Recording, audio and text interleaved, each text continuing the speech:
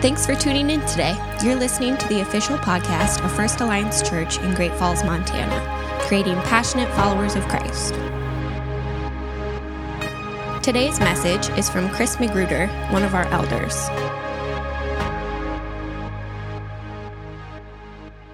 Hello, First Alliance Church. I'd like to thank you for joining us. And I want to just go ahead and get started right away. Let's open in a word of prayer. Gracious Heavenly Father, I want to thank you for your Son, Jesus. I want to thank you that you gave him to us as a Savior, that you provided for our salvation through your power and your might and your sacrifice and through your love. And this morning, Lord God, as we look at your word, I pray that you would open our hearts. I pray that you would come and that your word would not return void as you promise, and that you would be glorified and we would get to know you more and come to rest in you as our all in all. And it's in Jesus' name that I pray. Amen. So what I'm going to speak today about is continuing in our discussion of the book of Luke. And we're beginning in the chapter 8 of Luke. And we'll be going through verses 22 through 39. But what I want to do is I want to set this up a little bit and talk to you about what's going on here. This section of Scripture is a section in which the Holy Spirit inspired the author Luke to use different incidents that happened to demonstrate the different natures of the power of God in Christ Jesus. So to begin with, Jesus calms a storm. And then he goes forward and he delivers a man who is demon-possessed. And then he'll go on to heal a woman that's sick and to raise a child from the dead. And what we see in this is the lordship of Jesus over the different types of nature that's out there, the actual natural forces of storms and wind and that kind of thing, and demonic forces. So he's in charge of the supernatural world. He's in charge of sicknesses, and he's in charge of even death. And what we're going to focus on today is that Jesus is in charge of the natural world, and he's in charge of the supernatural world. So let's dive right in. I want to just start by reading chapter 8 in the book of Luke, verse 22. And it says, "One day he got into a boat with his disciples, and he said to them, Let us go across the other side of the lake." So they set out. And I want to just stop right there and look at this, and I find it fascinating to think about this. It's such a nonchalant thing. One day they got into a boat and set out across the lake. And I want to emphasize this by how common this is. The Sea of Galilee was probably about it's about 8 miles across. And I myself have an experience in my life. If you've ever been to Glacier, in the northwest corner of Glacier National Park, there's a lake called Kintla Lake. And it's actually 8 miles long. It's not 8 miles across in the width. It's actually pretty narrow. But in length, it's 8 miles long. And I've canoed across that lake 4 or 5 times in my life. And it takes about 2 hours. And I was thinking about that in terms of the Sea of Galilee. It's not an uncommon thing for a sailor to sail for a couple of hours. So I think our life is kind of like this too. We're just going along, and one day we're doing something, just like the disciples are, and this is kind of a nonchalant thing. Let's go across the lake. And so they set out. And I think a lot of our life is like that. We're just sort of going along. And it says, so they set out, and as they sailed, he fell asleep, and a windstorm came down on the lake, and they were filling with water and were in danger. And I'm taking a little bit of license because I'm applying this to our life, but I wonder how much of our life is much like the disciples' lives in this circumstance. Here on one day, just a normal day, they set out to do a normal thing, and even to the degree that Jesus is just sleeping. And they're going along, and they're followers of Jesus. They're not denying him. They're trying to follow him, but they're living in this boat right now like Jesus is asleep. And I think we have that same kind of a circumstance in our lives. We go along in life as though everything's normal, nothing unusual is happening, almost as if we're following Jesus, but really he's not paying that much attention. He's asleep. And what happens is this storm comes down and they realize they're in trouble. And then the first thing they do is they went and woke him, saying, "Master, Master, we are perishing." And he awoke and rebuked the wind and the raging waves, and they ceased, and there was a calm. And I really take a lot of comfort in this verse, because what we see here is the nature of the believer's life. We're going along in life like everything is normal and nothing's out of place, and then an emergency happens and we realize we're in danger, and then the first thing we do is we seek Jesus' help. And that's one of the gifts of when bad things happen in our life, is it shows us who we have our hope in. Now, we are going to go on to talk about how they didn't have faith, but really but I want to remember, because it gives me a lot of hope to remember, that is an evidence of the presence of the Spirit in my life, that when I'm down on my luck, if you will, or when things aren't going the way that I thought they would go, my first response usually is, "Oh Lord, help me." When things are going well, I go through life as though Jesus is asleep, or I can go through life as though Jesus is asleep, nothing's really happening. But as soon as something dangerous happens, my response proves that I believe in Jesus, just like their response proved that they believed in Jesus. They didn't know what else to do in their emergency, so they asked Jesus for help. And that demonstrates that they believe in him at some level. And that's what it does for me too. When I am struck by something, I recognize, wow, that response means that I have to believe. So any doubts or fears I have that I'm not a follower of Jesus can be proven wrong in my natural response when things go wrong. And then the teachable moment comes. He said to them, "Where is your faith?" And that's where we kind of think maybe I'm contradicting what he's saying when I say this is proof that they believed. But if you were to go back and you were to read in Mark this account, and also in Matthew, they both recorded that before Jesus said, "Where's your faith?" he said, "Why are you so afraid?" And I think a lot of times we interpret this passage to mean if they had had faith, they could have calmed the storm themselves. But that's not what he's talking about, because he asks them why they're so afraid. What he's saying is, you have faith in me, you believe in me, and maybe even you believe in me as proven by the fact that you just sought me out to solve this problem, but you're not letting that faith come to full effect and deliver you from the fear you have over the natural world, over what's happening in your life. And why don't you let your faith build up and do what it should do, which is give you the reality that you can trust in Jesus and you can have faith in him, and that would deliver you from the fear, even if it didn't deliver you from the storm. And their response is such a great joy. If you think about this, their response is, "And they were afraid, and they marveled, saying to one another, 'Who then is this that he commands even winds and water, and they obey him?'" And that's what happens when we really look at Jesus. We marvel. The reality that Jesus died on the cross for us should make us marvel, should make us recognize the joy that we can have in knowing that our security is in him, not in fear of the storms or fear of what might happen, or bad things are going to come, and it might be really bad, something we can't imagine, but we have faith in the one who can calm the storm as soon as he wants to. And one of the things that's really important to grasp in this section also is we see here the two natures of Jesus. We see his humanity and his deity. His humanity is shown. He's sleeping. He needed a rest. He was tired enough to sleep while a storm is coming in a boat. And I can tell you that in my experience on Kintla Lake, one of the times as we were going, a great big storm came up, and we were a little bit tense for a little bit there because the waves were pushing us. And fortunately, we were going with the wind. And in fact, what has taken me 2 hours to paddle across ended up taking us about an hour and 10 minutes to get across because the wind was blowing so much. But just like that makes me understand a little bit what it must have been like. They're in this boat that's shaky, and Jesus is tired enough that he's sleeping. And so we see his humanity there. But then all you have to do is wake him up, and you see his deity, and he goes, "Peace, be still," and the wind ceased, and there was a calm.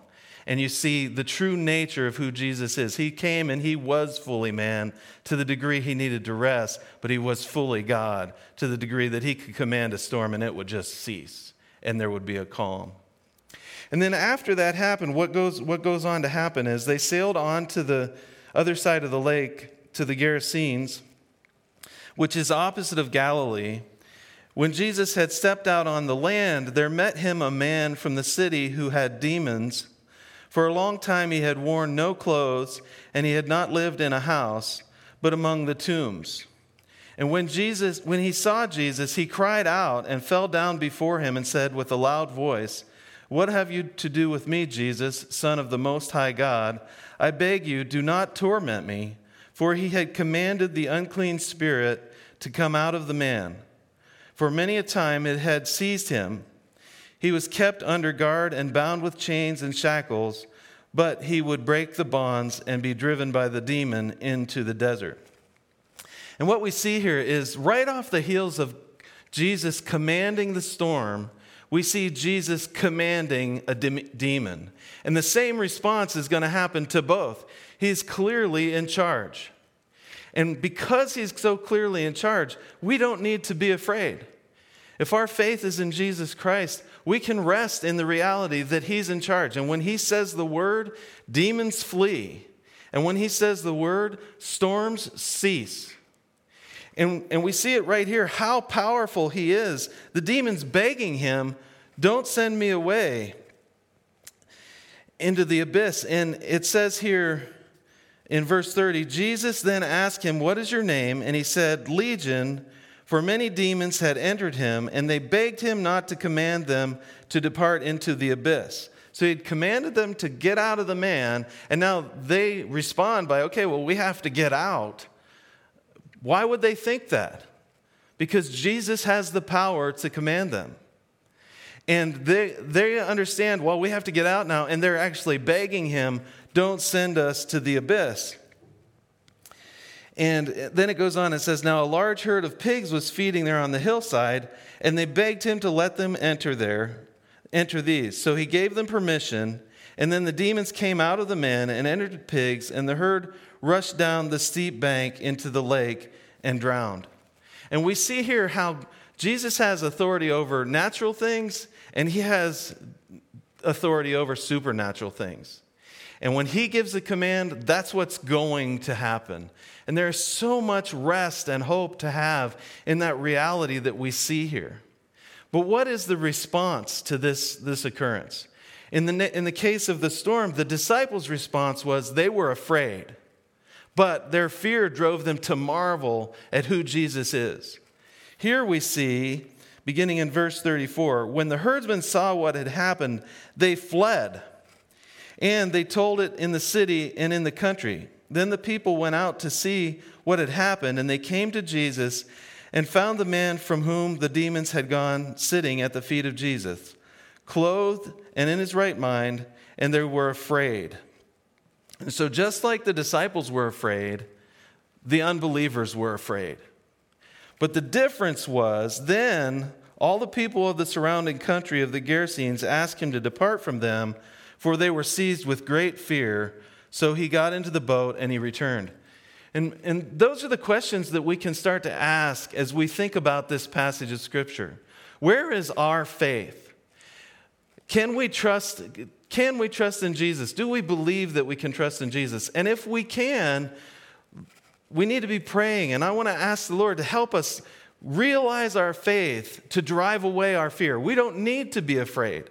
We might be afraid, but when we are afraid, all we have to do is think, wait, my faith is in Jesus, the commander of nature, the commander of the supernatural. I don't need to be afraid. And that's what he said to them. Why are you afraid? You can trust in me. You have faith in me, so why are you afraid? Not if you had faith, you could end the storm yourself, but you have faith in me, so the storm isn't what matters, but your faith in me is what matters. And are we going to put our faith in Jesus and be marvel at who he is and what he's done, or are we going to ask him to go away? And some of the reason they ask him to go away is because when you realize who Jesus is, that he is the authority, that he is the Lord, that he is the commander, you realize that's going to change your life forever. That's not going to leave you in what you want to be left in. And these people, they were greatly afraid. And I think some of that must have been, and we don't want things to change. We don't want things to, if he comes here and this is what happens, this is going to change everything that we think should happen. And it's a good question to ask ourselves. But rather, do we live in faith? And in that question, I want to go to Galatians chapter 2. And I want to read in verse 20 and following from Galatians chapter 2. And it says, I have been crucified with Christ. It is no longer I who live, but Christ who lives in me. And the life I now live in the flesh, I live by faith in the Son of God, who loved me and gave himself for me. And this is an example of the gospel really laid out. When I put my faith in Jesus Christ as Lord and Savior, he becomes my sufficiency. And I am then seen as him. It's not me that's living, but it's Christ who's living in me. And then we get to say with the Apostle Paul, the life that I now live, I live in the faith of Jesus Christ. It's not in the faith of will the storm end. It's not in the faith of are there no demons. I mean, I think a lot of the time we spend just denying that there's truth to some of these things. But the hope isn't in that. The hope is in that my life is now lived in the faith of who Jesus is and what he has done for me. And that I can stand before the Father totally sanctified because of what Jesus has done. And that when storms come, I can totally trust in what Jesus has done and what he will do and what he can do and who he is.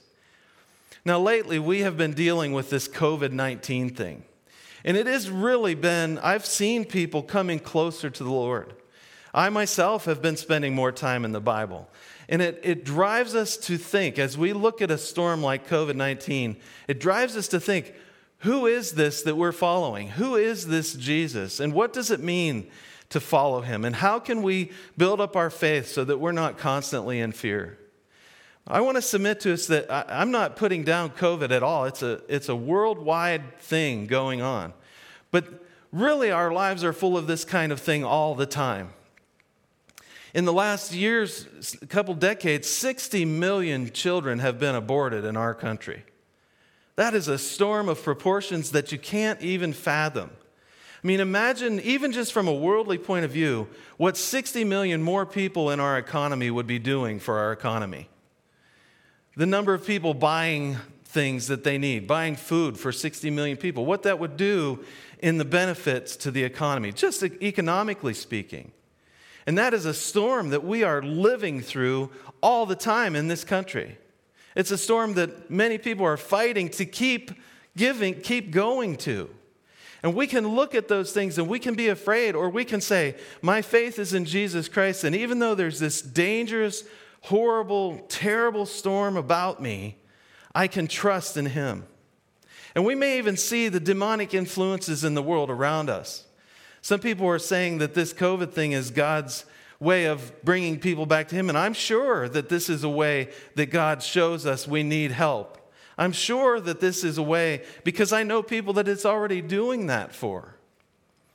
But what I want to know is, are we awake enough to recognize there's tons of things in our life that point to our need to have faith in Jesus Christ? And to the reality that we need not fear, even if the storm comes. It's interesting because when the storms come, we tend to look right at them and forget that Jesus already has us living through lots of storms. But we can put our hope in him, and we can rest in the reality that our faith is in Jesus, not in ourselves, but in him. And in closing, I want to go to another verse in Luke. And it's a famous verse. You will recognize it right away. And I want to read this. It says, the apostle said to the Lord, increase our faith. And I think we want to pray that. We want to ask that all the time in circumstances like this. And when we hear a message about the faith we should have in Jesus Christ, we want to say, Lord, increase my faith so that I know I have the faith you're talking about here. But I want you to listen to Jesus' response to their desire for an increase in faith. He says, if you had faith like a grain of mustard seed, you could say to this mulberry tree, be uprooted and planted in the sea, and it would obey you. And so what I want us to get from this message, what I want us to understand, what I want us to realize is that our faith isn't what I'm asking us to grow. Our faith is in Him. It's in Jesus. It's in what He has done for us. It's in the fact that He rose from the dead. It's in the fact that He's God. The quality of our faith is not what saves us. Jesus Christ is who saves us.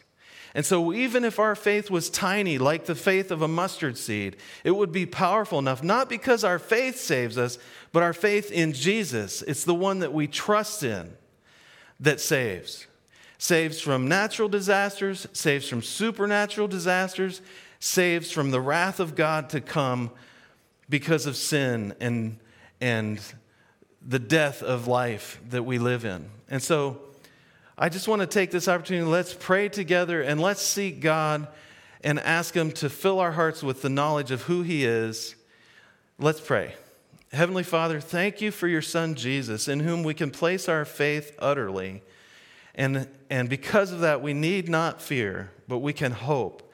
And we can know that the future is certain, even through all the storms that may come. The future is certain in Jesus Christ. And it's in His blessed name that I pray. Amen.